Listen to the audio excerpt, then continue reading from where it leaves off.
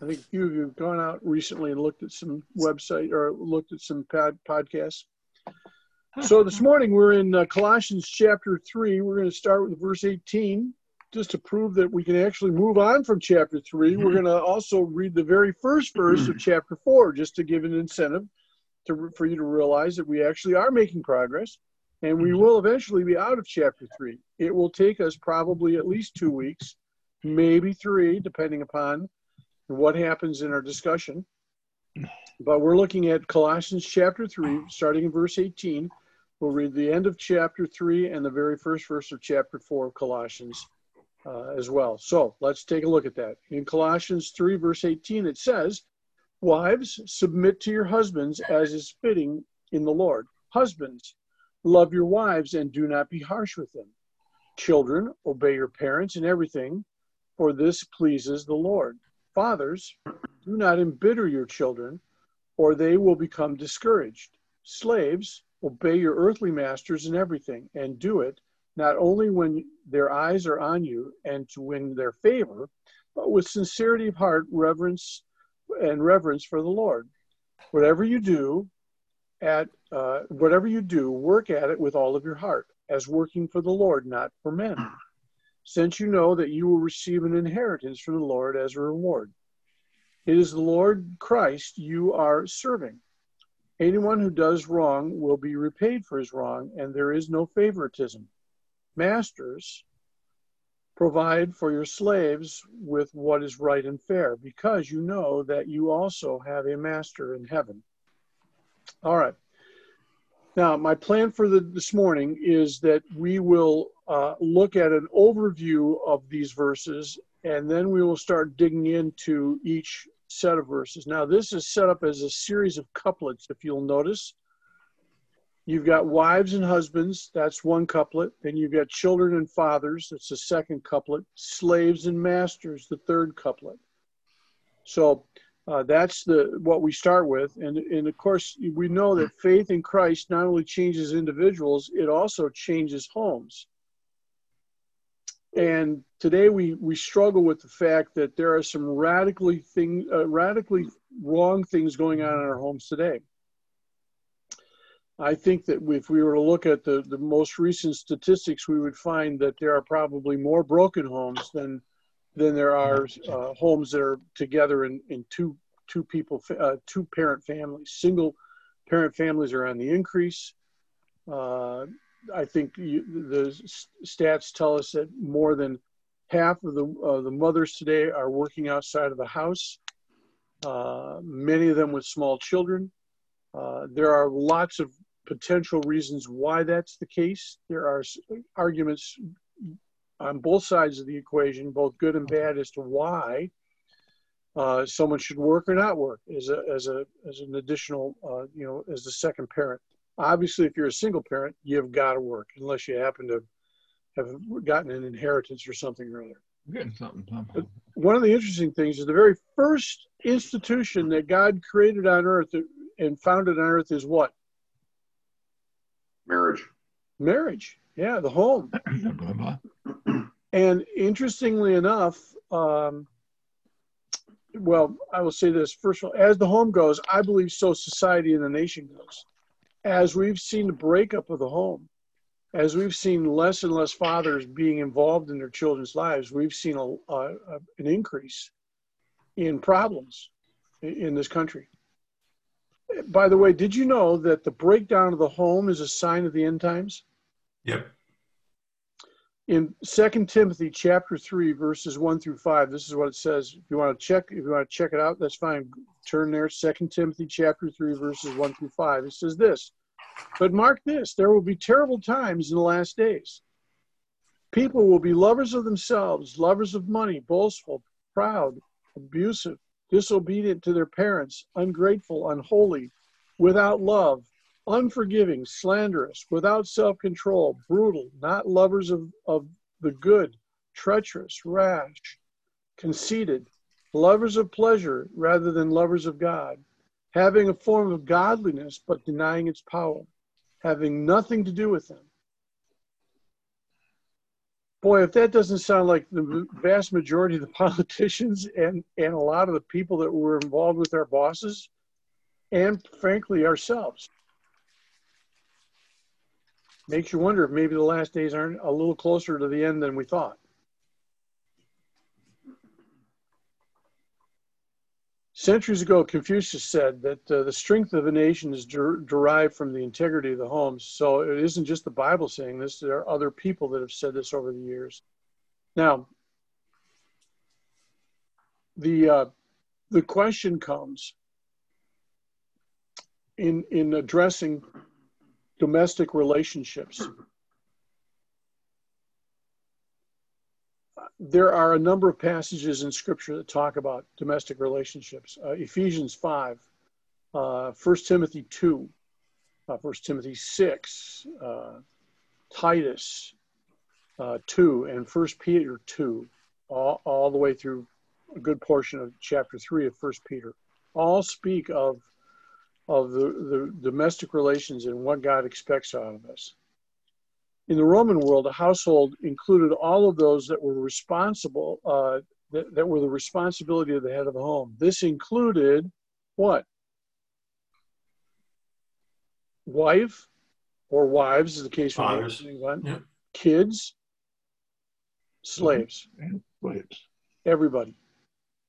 And so when Paul writes about this, just as he does in Ephesians, he's writing about the entire makeup of the household. So, again, the problem you run into is that once people started to become followers of Jesus, you had people in the same household who became followers of Christ. That creates a lot of tension if you're a believer. Think about it.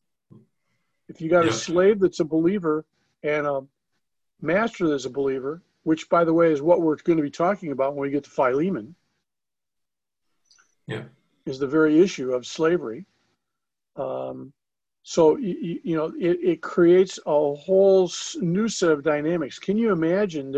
I'm sure this is the case in some places in the early church. You had people that were spiritual elders and pastors of churches that were slaves, and their masters attended the church that they led.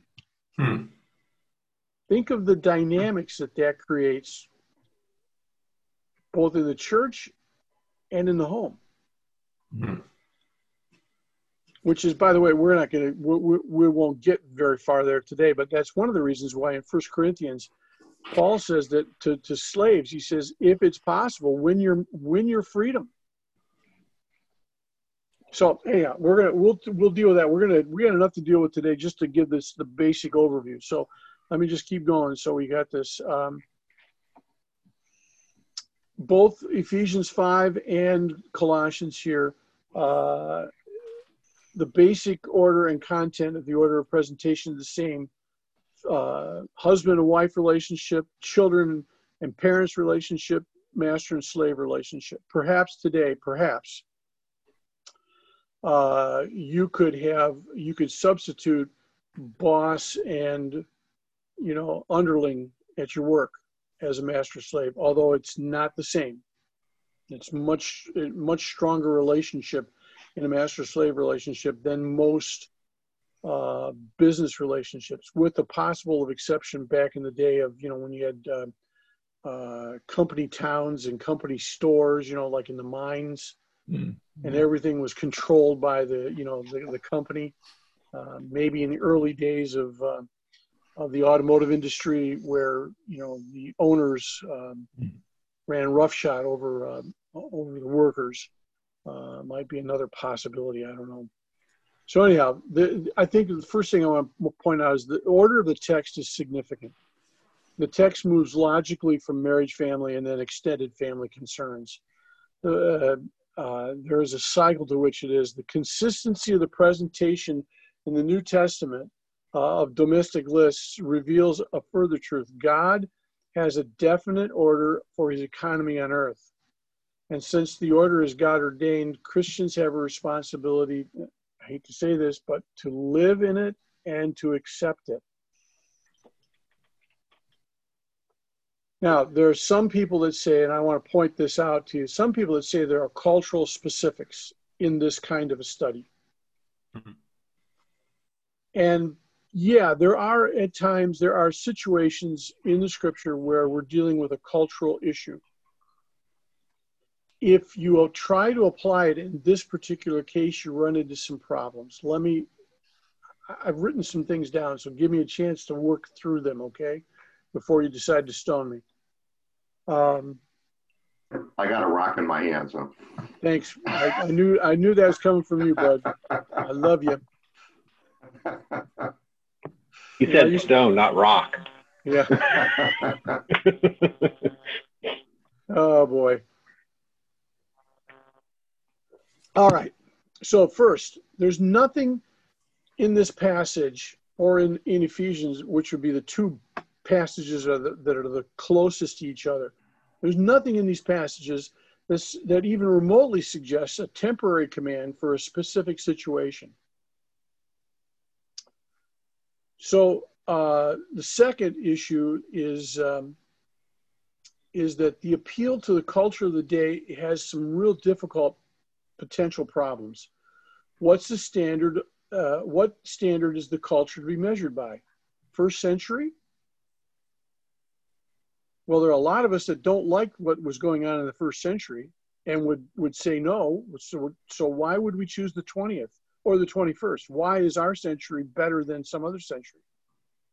And how is it that we're trying to apply 20th century or 21st century concepts to a first century situation, rather than what we've tried to do in our Bible studies is always figure out what does it mean in the first century, and then how do we apply it to our current culture?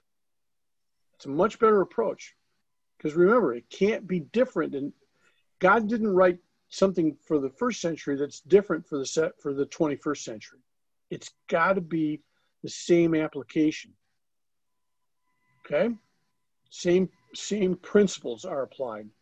So the 21st century cultural pattern is the norm. That creates a problem when the Bible or could it be that the Bible intends to correct the modern scene versus the first century? Or is it the Bible wants to correct both centuries, all centuries? The argument most often used against universal nature of these commands is that the culture accepted such an order for the family, but when the position of women and slaves changed, does the biblical mandate also have little or no meaning? And does that mean that the Bible is irrelevant? If this is the cause, the real meaning of the command is to let the order of society be true in the church. Is that what God wants us to do? To let society run the church and our theology? No. Really? Because that's often what happens in churches today. And churches that say, no, this is what God's word says, run into problems with culture and sometimes politically and legally. The end result of the problem is when you do this, that if that's the case, if all it means is that we let the order of society be true in the church, then the principle will not work, because similar statements could possibly be said of any ethical question that's out of character with the New Testament. The end result would be that the authority of the Bible, which becomes no authority at all. Since at any place in a culture, if the culture differs in the Bible, we always, if our default position is always go with culture, that creates a huge problem. Think about it. What if your society believed in cannibalism? Does that mean it's okay to eat? You're not Catholic. Oh, jeez. That's Don't bad. go there. That's bad. You're as bad as the Romans were, first century. Wow, stoning. I mean, Gary got it. Yeah, you're stoning, all right. All right. So, because what would happen in that situation is that the Bible is secondary to culture. And that's not the case. It just can't be. because culture is constantly changing. The third thought is this, that Paul explains the order for husband and wife was distinctly beyond cultural aspects. And he says this in 1 Corinthians, which is one of the reasons why I was thinking of 1 Corinthians. 1 Corinthians 11 talks about this. And so the idea of there being an order and a situation where people have to submit to other people is true even within the personhood of the Trinity. Think about this. Who answers to who in the Trinity? The Son answers to the Father, and the Holy Spirit answers to the Son. Yeah. So there is a submission that happens even within the Trinity. Therefore, submission is not a bad word. We need to understand what it means, because this is the pattern in the Trinity itself. So we'll talk about this submission in just a minute. I'm trying to get through all my basic general overall thoughts, okay? The fourth thing that I look at is the principle of cultural specific application. Well, Yeah. You mentioned 1 Corinthians 11. Yeah. And, I know that there is a lot of discussion about this, is like, for example, women's place in the church, is related to this whole idea that, with the woman reports to the man. But 1 Corinthians 11 goes on then, and it talks about something about, women's hair. And I mean, so how do you take that and, and say that, oh, that's what the Bible says, that they can't cut their hair? Well, I mean, I just... It is a problem, isn't it? Yeah. And we'll get there. It's one of the reasons why I want to go to 1 Corinthians. I want to spend some time in 1 Corinthians, because there are going to be issues that are going to be cultural. And the problem we've got to figure out is how and where each of those are. Now, let me just also mention one thing that was you brought up in leadership in the church. There are two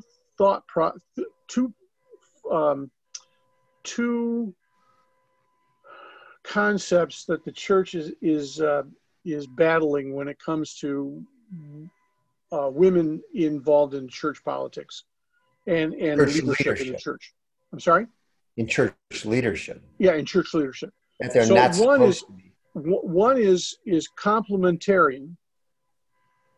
The other is egalitarian. Complementarian says that a woman has a place that's different than a man in leadership within the church. And often what happens is that we want to apply how a relation fits within a husband and wife relationship and apply it to the church. And I'm not sure that that's appropriate. The other is egalitarian, which says that everyone is equal and everyone has the ability to do certain things and hold certain positions within the church.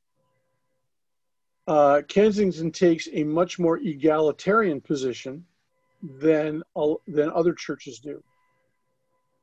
Now, we're not here to discuss today specifically whether the church should be egalitarian or complementarian in its approach.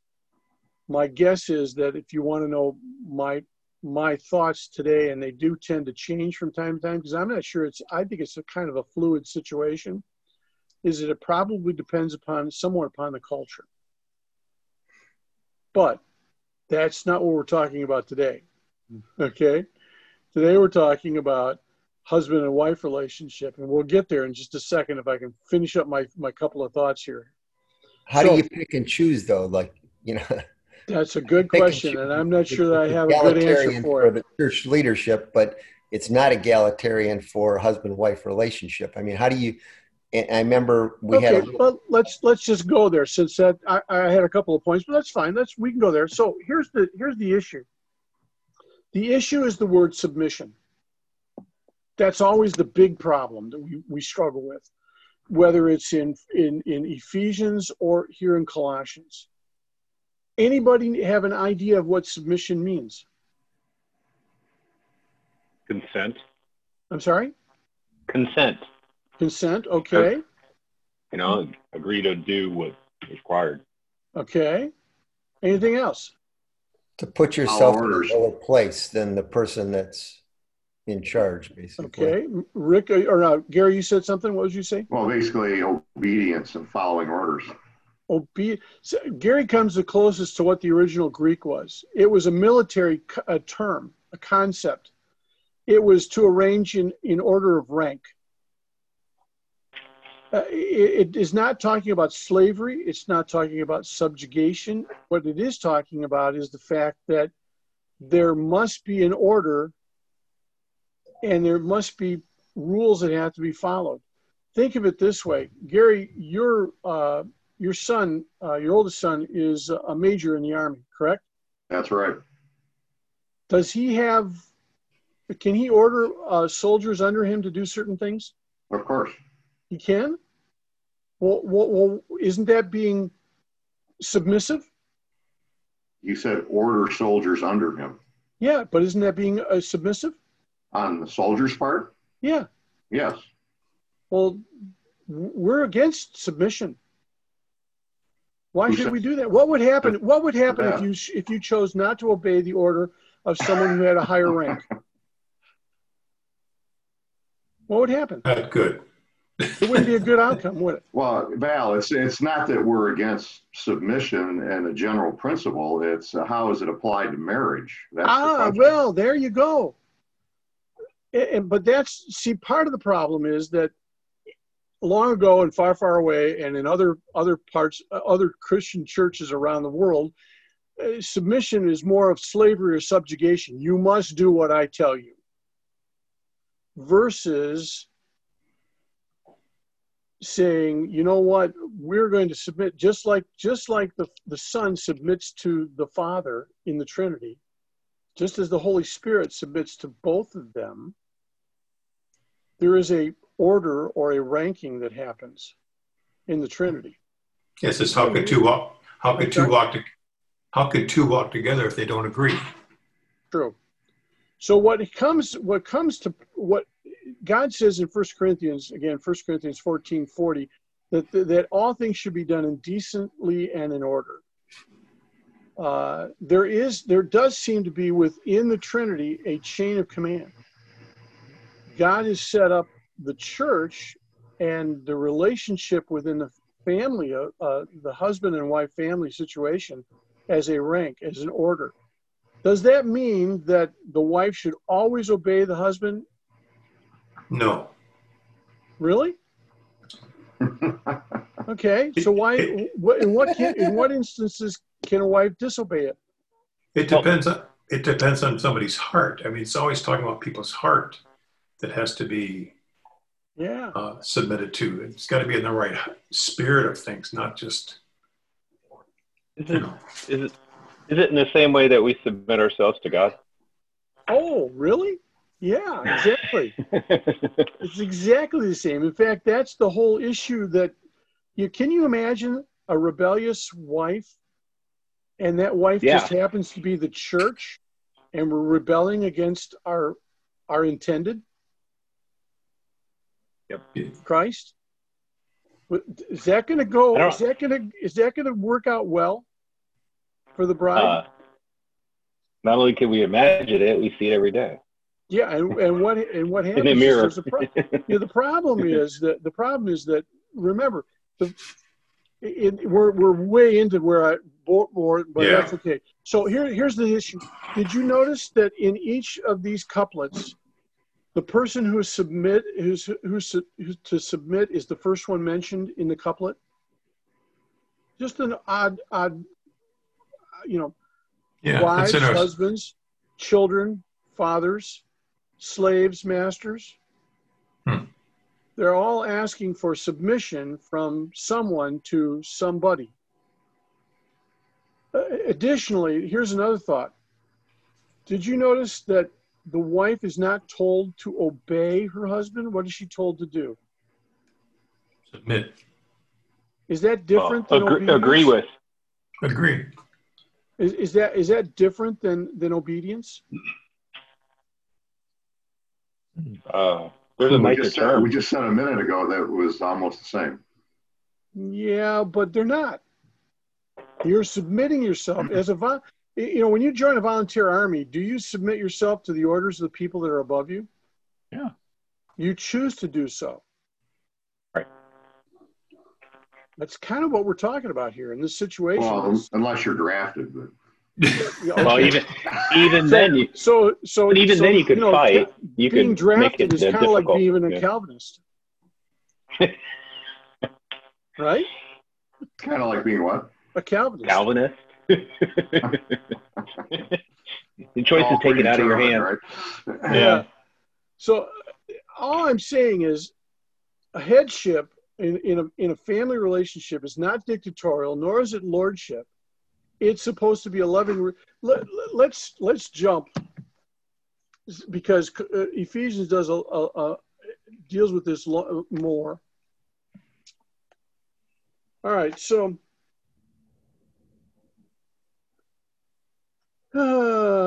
here's what it says in Ephesians chapter 5. It says, "Wives, submit to your husbands as to the Lord, for the husband is the head of the wife, as Christ is the head of the church, his body, of which he is the Savior. Now, as the church submits to Christ, so also the wife should submit to her husband in everything. Husbands, you're supposed to love your wives just as Christ loved the church and gave himself for it."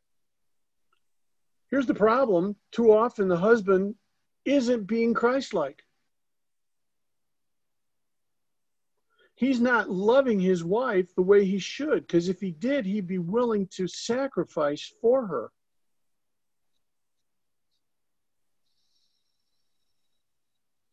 When was the last time that we sacrificed anything for our wives, myself included? It's been a while. Oh, I occasionally make her a cup of coffee, right? That's sacrifice? Yeah. I gave my wife the last cookie. There you go. That's big. The problem is too often the people who are in leadership are not being servants. You know, when we talk about pastors and elders in churches, there's a term for them. We call them servant leaders.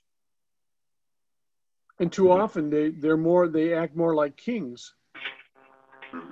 I've shared with you the fact that there are, a lot of my background was in a variety of different Baptist groups, right?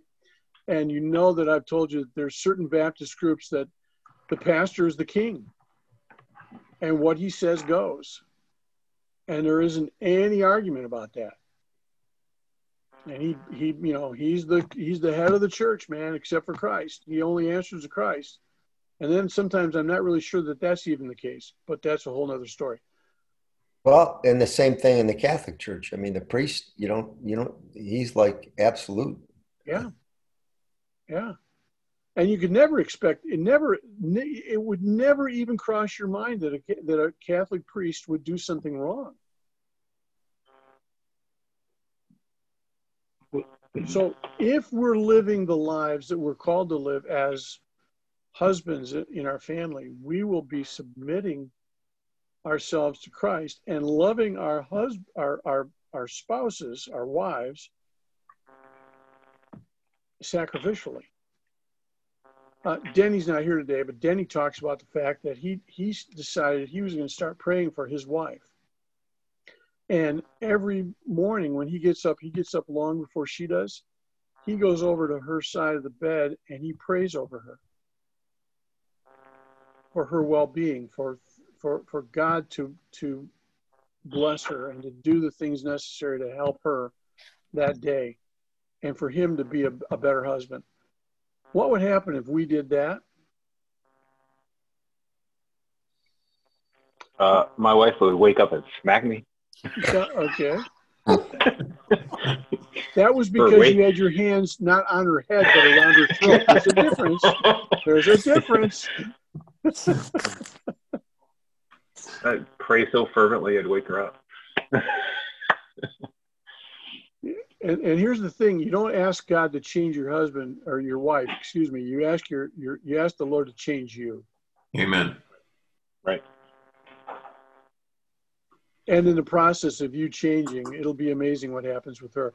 In fact, if we were to take a look here at this a little closer, you'll see that wives are told to love their husbands. Husbands are told to love their wives, and wives are told to, let's see, hang on here.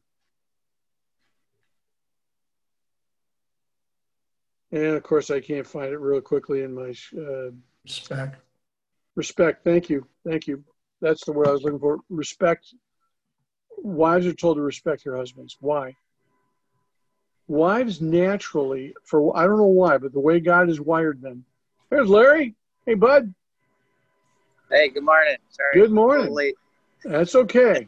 Good to see you, bud.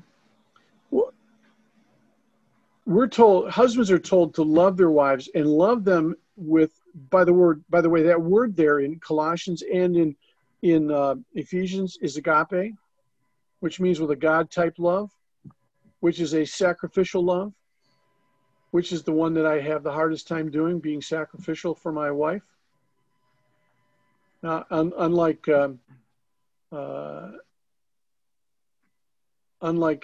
Edwin, I don't know that I would give her the last cookie, but that's just me. Baby steps. Ephesians, the passage Ephesians starts out with saying that submit to one another. We are submit to one another, not just the wife to submit to the husband. Correct. You are absolutely correct. Yeah, but stay on point. So right. The issue comes back. There's a great book that was written a while ago. It's called Love and Respect. It's by a guy by the name of Egghardt, I think it is, in which he talks about the difference between love and respect and the reason that one is needed more than the other for each spouse. We're all wired differently. Husbands are wired to need respect. The more respect they get, the more that they love their wives. Dave Wilson has talked on that before. Yep. It's a great book out there. I recommend, if you haven't read it, read it. There are chapters that they claim you should only read if, only the wife should read this chapter. And then there's other chapters, only the husband should read this chapter. Well, I'll give you a hint. I read all of them. What's the author's name again? I think it's called Egghardt. Egghardt, something like that. Egghardt. Egghead. Yeah. Just looking for love and respect, and then a last name like Egghardt, and it's a great book. It really helps. Sorry. Go ahead. There was something I heard. I like the idea that women are amplifiers. Whatever you give them, they amplify it and give it back to you. That's good. I think one of the things that was interesting about Egghardt's book is that he talks about the fact that men need respect in order to love, but men don't normally love the way God loves. And for whatever reason, women seem to be much better at it in general than men. So men are commanded to love their wives. Women have a harder time showing respect and honoring their husbands. So as they do so, Egghardt shows what he calls the crazy wheel. You want the wheel to spin the right way. If one of you starts doing it right, the other will automatically do it right, given enough time. Hey, Val, I think it's Eckhart Tolle is the name of the person. Could be. Let me see. I might have it here. Hang on. Eckhardt. Emerson Eggert. Eric. Here's the book. Really? It's backwards, but that's the book. Yeah, Emerson. Oh, okay. Emerson Eggerick is his last name. Eggerich or something. Okay, Eggerich. Yeah, I couldn't remember what it was. Close. Love and Respect. It's a good book. I recommend it. Even if you're having a great relationship with your spouse, I still recommend you read it. I've used it in counseling, family counseling, or husband and wife counseling. It's been helpful at times. All depends on how willing the other, the person who's getting the book and reading it is willing to apply the principles. I one time had a family in one of my churches that I spent a lot of time with, and there was maybe you guys have read the book Firestar. Is it Fire? It's a Christian. What's the name of that book? Fire something or other. I don't see it there. Real quickly. Anyhow, it's a way that Kirk Cameron. Fireproof. Thank you. That's the book. Thanks. And it shows how you can supposedly win your wife's love back, right? Mm-hmm. Well, the problem is that the guy that even in the book, he does all these things. He goes through all these steps, and his wife doesn't love him, doesn't come back to him.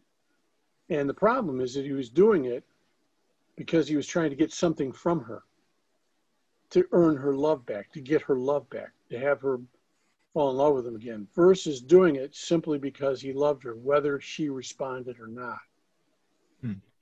And that was the problem I couldn't get this gentleman to understand.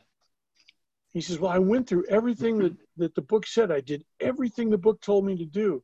He said, did you do it with the right attitude and the right thought process behind it? Did you do it because you simply wanted to let her know that you loved her, regardless of whether she responded appropriately or not? And he couldn't understand. Did they make a movie out of that? Yeah. Yes. Yeah. Yeah. Kirk Cameron. Kirk Cameron. Yep, thank you. That's what Kirk I thought. Cameron. Yeah. So the struggle is, doing something because, my takeaway was the gentleman I was dealing with, and no offense for you guys that are engineers, but this guy was an engineer. And so, for him, it was, okay, here are the steps that you have to take. And this is the outcome that's going to happen. And I kept going, no. You do this not to get the outcome. You do it to prove that you love her. Show her, prove to her that you truly cherish her. And I think she'll respond appropriately. Unfortunately, he never did. And they ended up divorcing. So anyhow, some families it works and some families it doesn't, right? So anyhow, all right. So we're talking about putting things in order. Okay. So again, I've mentioned that the word here in Colossians 19 is the husband is told to love the wife, which is an agape love, which is a sacrificing, a serving love that Christ shares for his church. A marriage may begin with normal human romantic love, but it's going to grow deeper, and hopefully it's going to grow deeper into a spiritual agape love that comes only from following God and being a godly man. He goes on to say, Paul also goes on to say, to warn the husbands, and be not bitter against them. In other words, don't harbor ill will towards your wife because of something they did or didn't do, which is sometimes really hard to do. Don't you love it when you get into a fight, you think you've dealt with something, and then you just decide that in order to win the argument, you bring up something that happened 2 months ago, 5 years ago, the beginning of your relationship, and you use that creates ill will, by the way. Just thought I'd let you know that. So why do you think that's written here, Val? I mean, about husbands and wives. Isn't Paul in prison right now? And probably, I'm just wondering why it's even here. Probably because they needed to hear it. Yeah, it must have been a problem. I would Even think back- that's a even back problem we then. all. Yeah, I think that's probably a problem we all face. We all struggle with. Yeah. Are you bitter because of something your wife didn't do or something that you wanted her to do that she wouldn't do? You know, if you're bitter towards her, it says don't be bitter. Seems like an overarching concern of Paul's in all of his writings is promoting harmony among Christ's followers. Yeah. He talks about all kinds of things to get rid of disputes and arguments and disagreements to promote harmony among the followers. Think about this. In 1 Corinthians, it says that you should not bring a suit against another brother. Don't sue him. Wouldn't it be better to lose whatever it is that you're going to lose because you're doing it for the sake of Christ? I know it will put lawyers out of business, right? I told you about the suit that happened with one of the church that I grew up at. That some gentlemen in the church helped the church out, and the result was they became multimillionaires. Mm-hmm. And I remember that story. Turned around and sued them. Oh, wow. Even though the church was the one that, the reason the church sued them was because they, over the course of years, they all left the church. Oh, wow. For a variety of reasons, not because they necessarily were mad at the church. One guy moved down to South Carolina and bought a car dealership down there. Another guy retired and moved to Florida, and another guy moved to South Carolina to teach at a school. But suddenly the church didn't have all those guys giving lots of money. And so the church suddenly decided that the fact that the church had been bailed out by these guys years ago, that they wanted their money back. The church did. Oh, wow. And I've told you again the story. My father was involved in that. In fact, my father was asked to be one of the members. I think there were 4 or 5. I can't remember. I think there were 4, and he was going to be number 5, or maybe there was 4. There were 3, and he was going to be number 4. Anyhow, he was asked to be a part of it, and he sat down and figured it out before they did all the shenanigans they were doing. And he says, I can't do that. He says, if I do that, I'll become a multimillionaire on the backs of the church's money. I can't do that. It's not right. And so the next thing you know, years later, they took everyone to court. Dad had to be a witness. Oh, wow. And it's interesting, he ended up being a hostile witness for both of them. Both sides. Wow. He says, I told you this was going to be a problem. He says, I told you this. And he says, shame on you, church, for bringing a lawsuit against Christians. And shame on you, all you guys that made all this money off this church, because I told you this wasn't the right thing to do. It's one thing to make some money, but not to the extent that they did. They really abused it was a great deal. Just think, I could have been a multimillionaire, or at least the son of a multimillionaire. Oh, well, I'm the son of a king instead, right? Amen. Amen. All right, so we didn't get very far. I didn't think we would today. I got to get to work. That's fine, man. You got to do that. We're gonna end it right here because it's just the nature of what we're doing. We'll dig into the rest of this. Think about it. Think about what it means if a husband is supposed to care for the church, care for his wife the way that Christ cares for the church. How would that change the way that we respond to our wives? Oh, wow. Yeah. It would change greatly. And I have to tell you right now that I'm getting beat up again. I hate teaching you guys when I have to teach these kinds of passages. Because my toes get stepped on all over the place. In fact, it sometimes isn't my toes; it's my entire body gets smashed. I realize how wrong I am. I think it's interesting, though. You did bring up one point. I kept wondering why God didn't put the husbands first, but the way you described that was real helpful. Yes, with the it's one interesting. Yeah. You know, because that's where it seemed the way it started, but it's interesting the order is reversed. Hey, Val, Oh, go ahead, Mike. Val, you said that the Trinity had a hierarchy. Yeah, believe it or not. And I think I look at marriage as like the Trinity, where you have a hierarchy, but that they still are all equal. They're one. Yeah, absolutely. Good. Yeah. That's a good point. That's a great point, Mike. Yeah. Thank you. I didn't make that point. That's a good point. Very good point.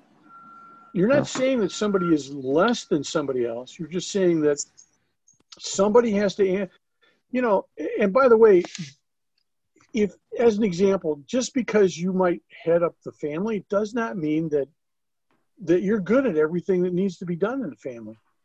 If you're not good at finances, for goodness sakes, don't do the finances. Let your wife do it if she's better. You know? You know, and it does say somewhere in here is the definition of the family, because it says husband loves your wives and wives submit to your husband. It doesn't say anything about significant others.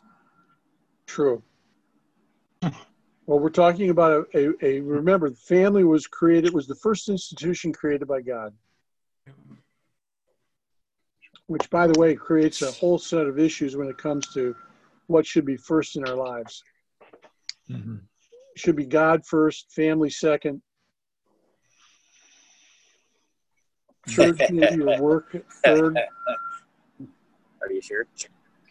Church, you know, too often pastors and people who are full-time Christian workers put the ministry before the family. Steve Andrews had a big problem with that. I'm sorry, who did? Steve Andrews had a big problem with that early in his career. What about football? Where does that fall in there? They were down 30% for Sunday. All soaps. Gotta go. All right. Bye. Yeah. Okay. See you guys. See you guys. Have a good week. You too. So what'd you think of this? What'd you think of the discussion, Rick? I liked it. Good. I feel like there's issues, didn't we? reaching out and seen this book. This did come up many times. We're at least I'm losing you, Rick. I don't know if anybody else is. Is that better? Yeah. Yeah. Well, I just feel like there's something missing in my life. And, I've been struggling with a lot of different things for the last 10 years. Oh, wow. It just doesn't seem to get better.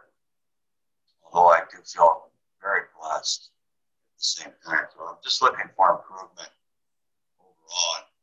And one of the things that you guys mentioned throughout all this made me think of a book that I read by Wayne Dwyer. I remember him saying, if you change the way you look at things or people, the things you look at will change. And that kind of fit in with this discussion, I think. Yeah. Yeah, that's good. That's good. I hope you enjoy it. That's what I'm saying. Sometimes you listen to these discussions, they've been going on so long, you don't know where we've even been in. Yeah, we don't want to lose you. That's what I'm trying to say. I just want to make sure you're, Thanks, George. I appreciate you doing that, because I was going to say almost the same thing.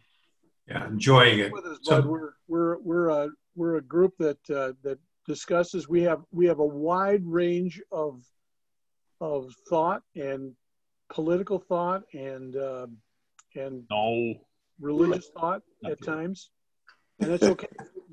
I always tell the guys, when we get to heaven, we're going to find out we got this much of our theology right and this much wrong. So, some of us are really out in space.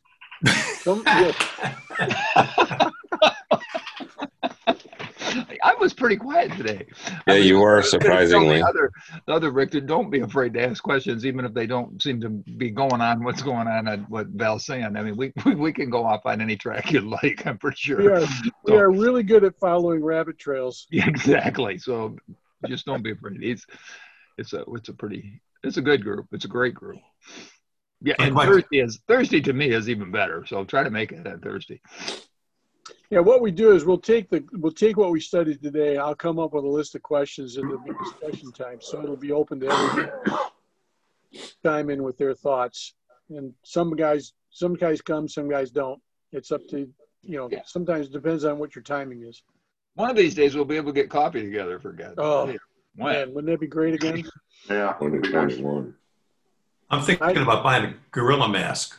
Since you want to wear masks, start wearing that where I go. One of the problems we run into is that Panera is not open early.